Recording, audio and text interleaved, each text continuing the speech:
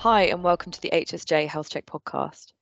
I'm your host, Annabelle Collins, and this week I'm joined by finance correspondent Henry Anderson and bureau chiefs Ben Clover and Lawrence Dunhill. With the budget this week confirming the new health and care levy, it is perhaps no surprise the Treasury is looking ever more closely at NHS spending. Over the weekend, it emerged it would be doubling the health service's annual efficiency target.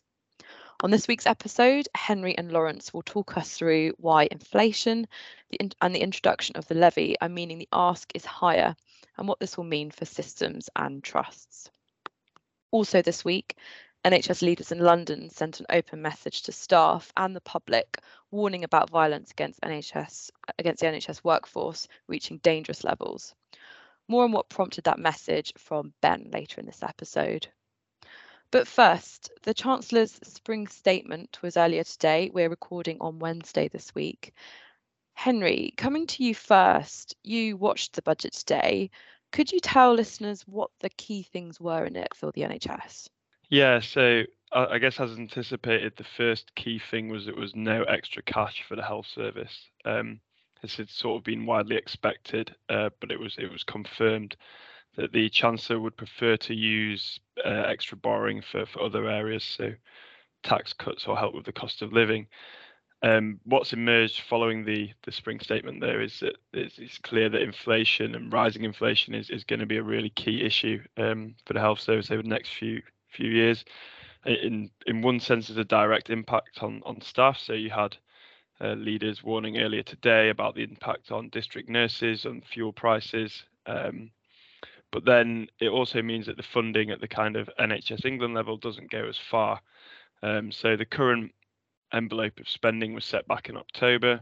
Since then, as we all know, inflation has been pushed up by various factors, energy, the conflict in Ukraine.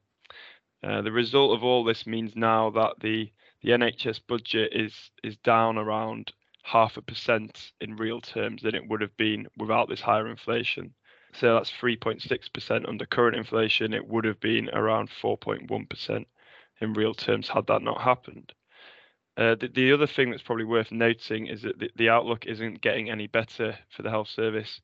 You've had think tanks today saying that it's quite clear that the Chancellor is prioritising tax cuts over using that extra cash for public services. And I think there's a sense that the health service, compared to other departments, has received quite a generous settlement. The other thing in the budget, Annabelle, was that it confirmed the health and care levy, which we already knew about from last year, that was kind of baked in, although there was some uncertainty as to whether the government would stick with it because a lot of Tory MPs don't like it. This basically uplifts national insurance by 1.25% to raise an extra 12 billion to fund NHS and the reforms to social care funding. And the government has been making lots of efforts in recent weeks and months to kind of convince people, and particularly its own MPs, that this money will be well spent and that there's a tight grip on the NHS in terms of spending this money. And so we've seen Sajid Javid talking in recent weeks about sort of major reforms to GP contracts and creating academy trusts and quite kind of big, ambitious sounding reforms. And this was specifically referenced by Rishi Sunak in his speech today as kind of justification that this money is going to be well spent. I think it kind of remains to be seen how real these reforms are actually going to be, and or whether this was kind of handy spin for the government to get this levy passed. The other bit of briefing that we've had in the last week to support the levy was the Treasury saying at the weekend that it was going to double the efficiency ask for the NHS from 1.1 to 2.2%, which sounds very significant kind of on the surface, but Henry did a story last week which shows that in reality trusts are actually going to be doing a lot more than this already. Perhaps Henry, you could come in there. Something you wrote last week. So it's worse than doubling. Is that right? Yeah. So I guess that the context for this is that we're just about to enter a new financial year, a new set of rules. Trusts are kind of having to watch the money in a way they didn't need to during COVID. And what's basically emerged in the past few weeks is that some trusts are facing, substantial savings targets of up to 5%. Worth noting that this is all before the Treasury said they wanted to double the target. And there is a general consensus that the savings of this level are unachievable. I think one trust's audit committee noted that, the NHS had never delivered this level of savings in a single year. So the kind of the 2.2% is very much the baseline. A lot of areas will be facing saving targets. It's well above that. And yeah, so you do have concerns. So NHS providers, for example, were pointing out that, this is coming at a time when trusts are meant to be, recovering their elective backlogs, facing big workforce gaps, and the big sort of unanswered question is COVID, because COVID funding is falling away. But obviously there is still an ongoing impact in the system. So Henry, you touched a bit on it already, but was there anything in the budget in terms of staff pay? Yeah, so this is another sort of big hole in the government's plans, that there wasn't anything significant on staff pay, and the worry is that obviously inflation is going to erode staff pay, so you could get a fairly what some would say would be a fairly generous 4% increase, which with inflation as high as it is could still be a real terms pay cut. So there are some concerns there. And I think also considering some of the asks of the NHS in terms of recovery, below inflation pay rise isn't going to do much to attract people to the health service when there's a workforce crisis. And I know, Ben, you've been looking recently around some of the progress the NHS has been making in terms of diagnostic targets, and obviously workforce is a huge part of this in terms of increasing diagnostics and So not so long ago, the Health Secretary talked about the war on cancer. There wasn't really anything in numbers terms to back that up, and the various Royal Colleges that are sort of most concerned with cancer, like notably the RCR, Royal College of Radiologists and similar, said, yeah, it's all very well new money, new capital for new machinery, because we're historically underinvested in diagnostic equipment, MRIs and CTs and the like, but we are just not going to get anywhere near like new targets, let alone the long-term plan targets, to get 75% of cancers diagnosed at stages 1 and 2 without a significant increase in staffing. So it's sort of really very bad news for anyone with like concerns about cancer, that there's not going to be, but there's no indication. I mean, Javeed had already made this clear there won't be much more money or any new money for more staffing. So really departments are just going to be asked to do more with the same amount, or really with slightly less, considering the below inflationness of the offer. How are we doing on cancer?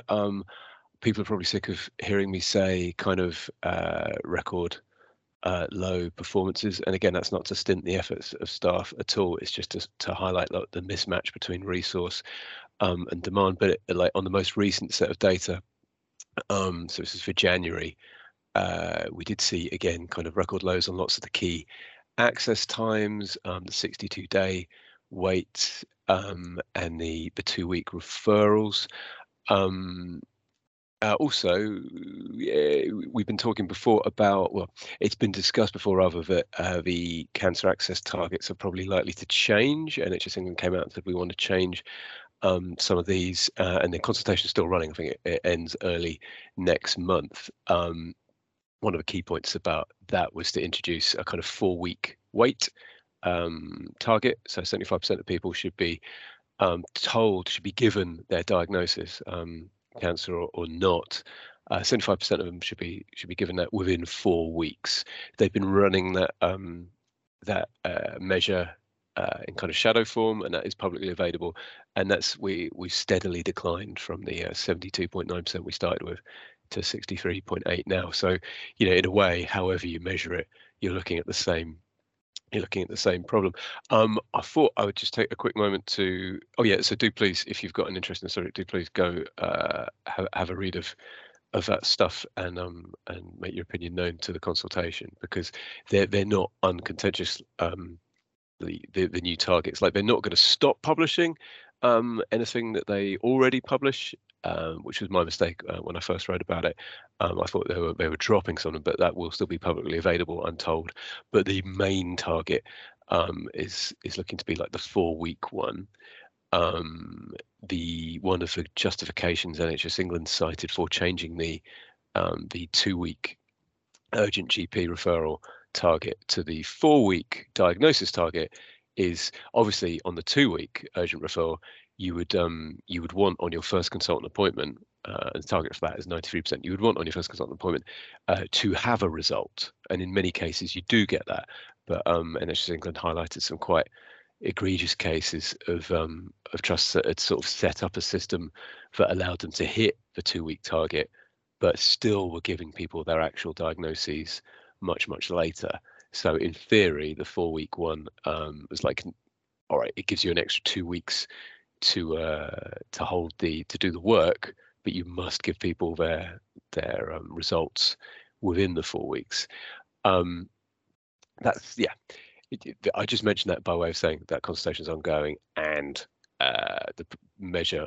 the performance on the new measure is getting worse, and it's not likely to get any better given what we've heard from the budget. I thought I'd briefly mention diagnostics, because that's such a big part of the UK's relatively poor performance relative to other wealthy nations on cancer.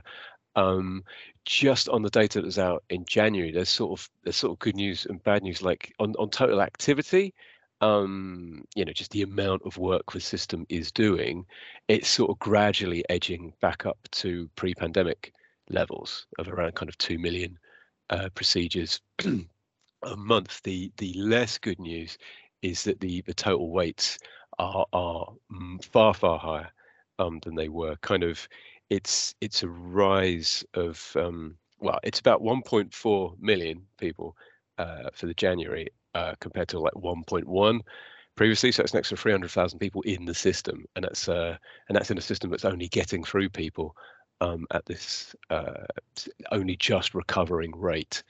And just put very simply, like, the longer people wait, the more people that are waiting on the waiting list, the later cancers are going to get detected, and the worse the prognosis is going to be when people receive their treatment later. The big push initially was on sort of the endoscopy related ones. Those have recovered slightly better than some of the other measures.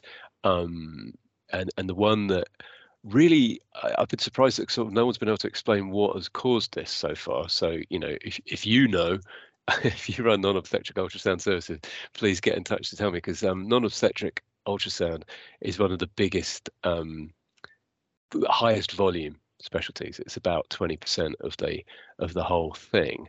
I mean, it's coming on for like a third of the whole waiting list. And it's a very high percentage of just the work that is done. But that's been one of the slowest to recover on previous volumes. So that's just sort of where we are on diagnostics and cancer generally. So, and I only mention all this performance stuff because, it's in the context of there's not going to be like a load more money coming to sort this out. On non-obstetric ultrasounds, I do know there's one very big provider of those in Greater Manchester that's stopped operating after they had some pretty awful CQC result inspection reports last year with bullying and rubbish IPC control and various other things, and so that probably has taken a chunk out of it, but I'm sure there's other stuff going on as well. I was reading the dire sonographer crisis, shortage even. Yeah, I mean, just these are like fundamental issues about how much capacity you've got. So, like, barring a particularly successful bout of enticing workers from other parts of the world, it's really not clear what they're going to do about this. But yeah, sorry. So that's very grim, and I worry that the next subject's going to be even grimmer. But just before we move on to the next subject, Ben, I just wanted to ask you, how much do you know how much is being done in the private sector? Because I think at the end of last year, a bit less than we kind of would expect was being kind of picked up in independent hospitals. I was just wondering, do you have an idea of what it's like at the moment, or do you think there's going to be kind of more of a push to kind of formalise agreements? It's the way it's described to me by people in hospitals is that the private hospitals are going to be less and less keen to do NHS work. And it's always worth remembering kind of that the private hospitals, apart from the Cleveland Clinic, aren't a separate kind of thing with its own distinct workforce. These are largely NHS staff kind of working on day rates and stuff. So yeah, especially in the north of England. Right. Oh, okay. Yeah, because I mean, there's some, because London's a bigger market, so there's a bit more independent, like medics who only work for the private sector. But broadly, it's the same. Yeah, like you say, especially in the north. But broadly, it's the same people. So it sort of reminds me of the situation about a year ago now. I'm surprised the wider media weren't more interested in where various London medical directors wrote to their staff to say, we hope you'll do the right thing in terms of doing your extra hours, if you're going to do extra hours in the NHS, to treat more serious patients rather than just routine waits in the private sector. But no, the way it's described to me is that the private sector is going to be looking to reduce the amount of NHS work it does because it has its own significant backlogs now. And there's the most recent set of reports from the big private hospital companies said self-pay has just rocketed for them, like especially in the last couple of years, but it's been a growing trend generally. A sort of record turnover from Spire the other day. But yeah, sorry, go. No, I was going to move on to our next cheery topic, but before I do that, I'll just say all our coverage of kind of what NHS efficiency targets and what it's being asked to do is lots of that on our website, so do check it out if you haven't already. But as promised, we'll also be talking now about a message sent actually from NHS leaders in London, quite a pointed message to the public and to staff apologising for the dangerous, and that's quite dangerous levels of violence they're having to put up with, and the public telling them it's not acceptable. And this is quite an interesting message. And Ben, you've been kind of talking to people in the capital as your patch around, well, what's going on really, and perhaps what prompted this message. So it might be interesting to hear, some of the context behind it, really. Yeah. Like you say, it's a letter to London staff from London leaders, but I don't think anyone thinks this is not a problem generally. Violence against staff, sadly, is a long-held problem. And I was just looking at some of the statistics on it from the staff surveys. The most recent one says like 14.5% of staff experienced at least one incident of physical violence from patients or service users, their relatives, or other members of the public. That was for the 2020 data. So it won't include, those numbers won't include the increase that leaders allude to in the letter, kind of driven by the pandemic. And it's interesting, the different sectors, the different parts of the NHS, and the different factors they say affect it. So to be clear, kind of it's a long-held problem, and say the hospitals, and particularly the mental health trusts, they're kind of quite experienced at dealing with violence in, on the wards, or more usually in A&E. These are kind of gross generalizations, but broadly, and they usually have like kind of professional security staff on hand, quite well worked out protocols with police and other services. But speaking to primary care people today, they say that's basically not the case with primary care. So I was talking to someone today who said, the police are overstretched themselves. He said quite often when they ring police, they are told, look, can they get into your, into the reception bit where you are, through the screen or through the locked door? No? Okay, well, just leave it, and they'll wear themselves out and kind of and walk off.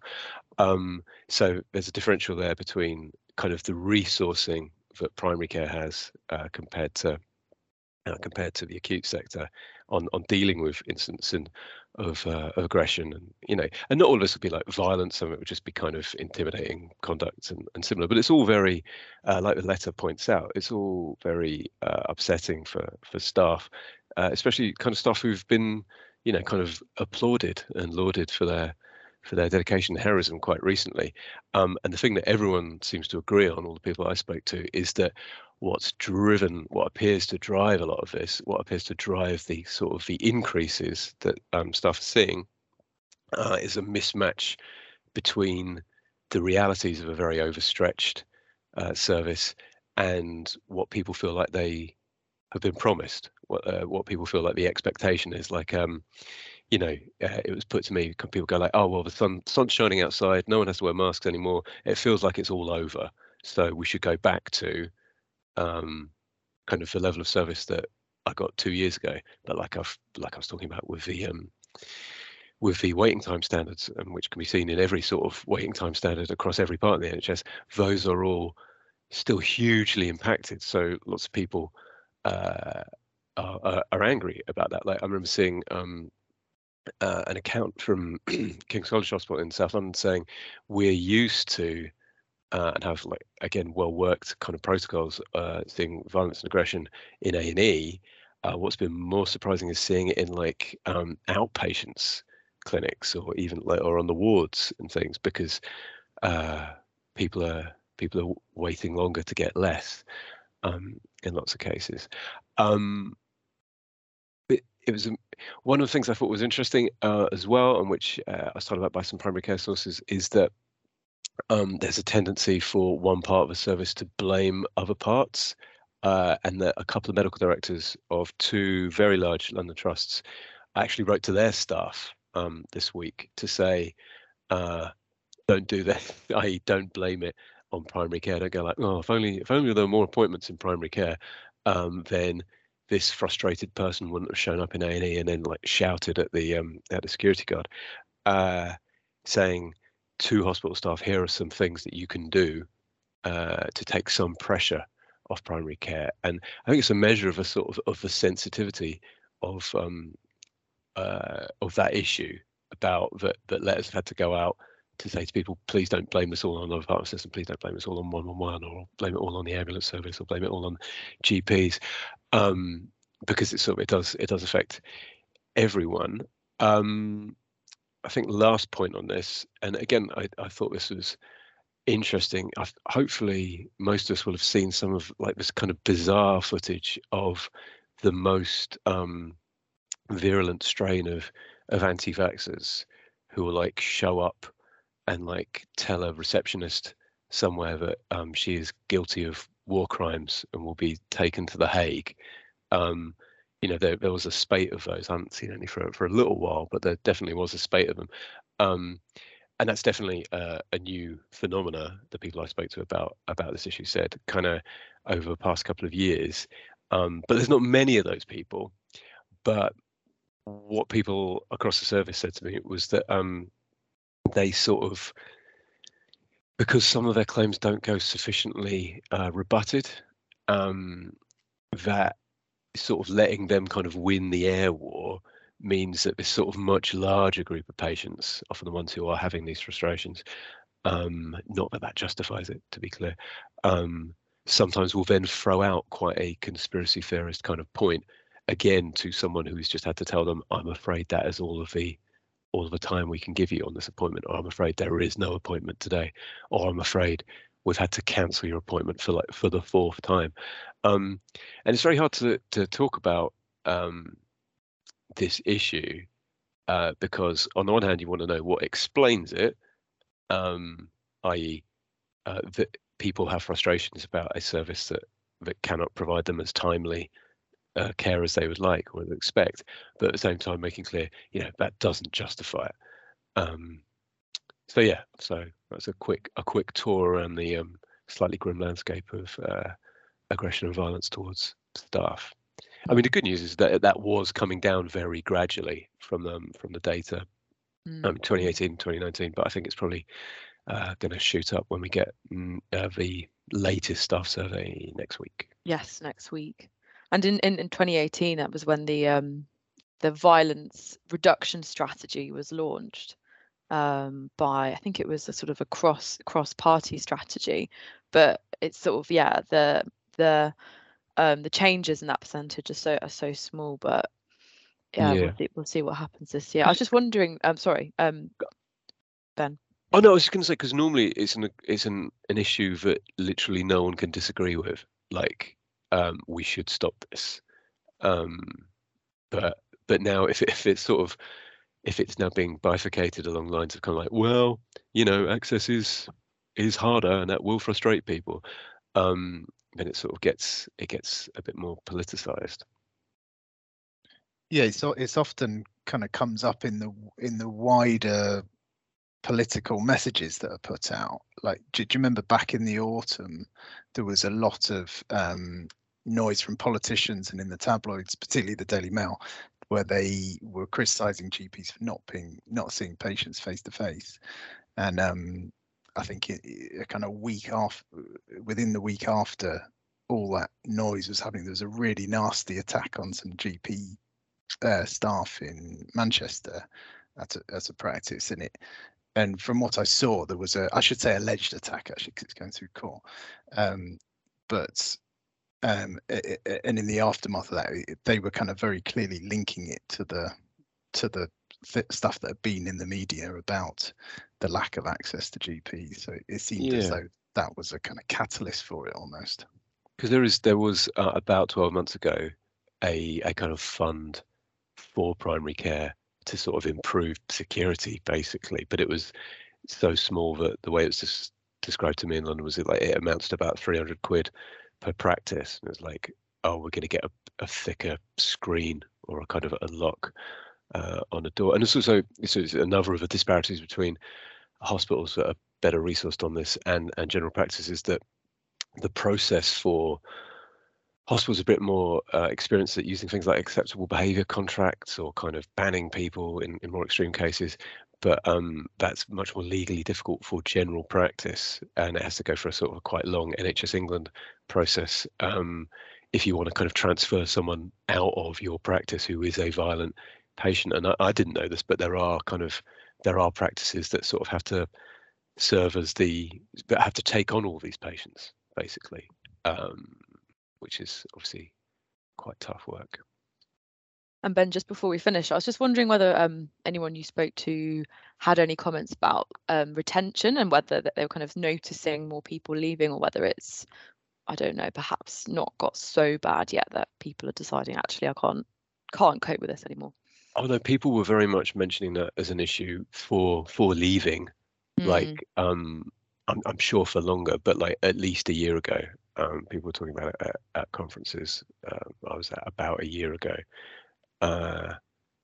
Yeah, I mean, and in every possible form. It's something like only 3% of London practices didn't report some kind of incident along these lines. And it's not just over the phone. It's kind of like, so 97% of practices reported something like in the practice or in the car park outside the practice, kind of like not just over the phone, unpleasant enough as that would be. Thanks very much. I think on that note, it's time to wrap up the podcast this week, but thank you all so much for joining me.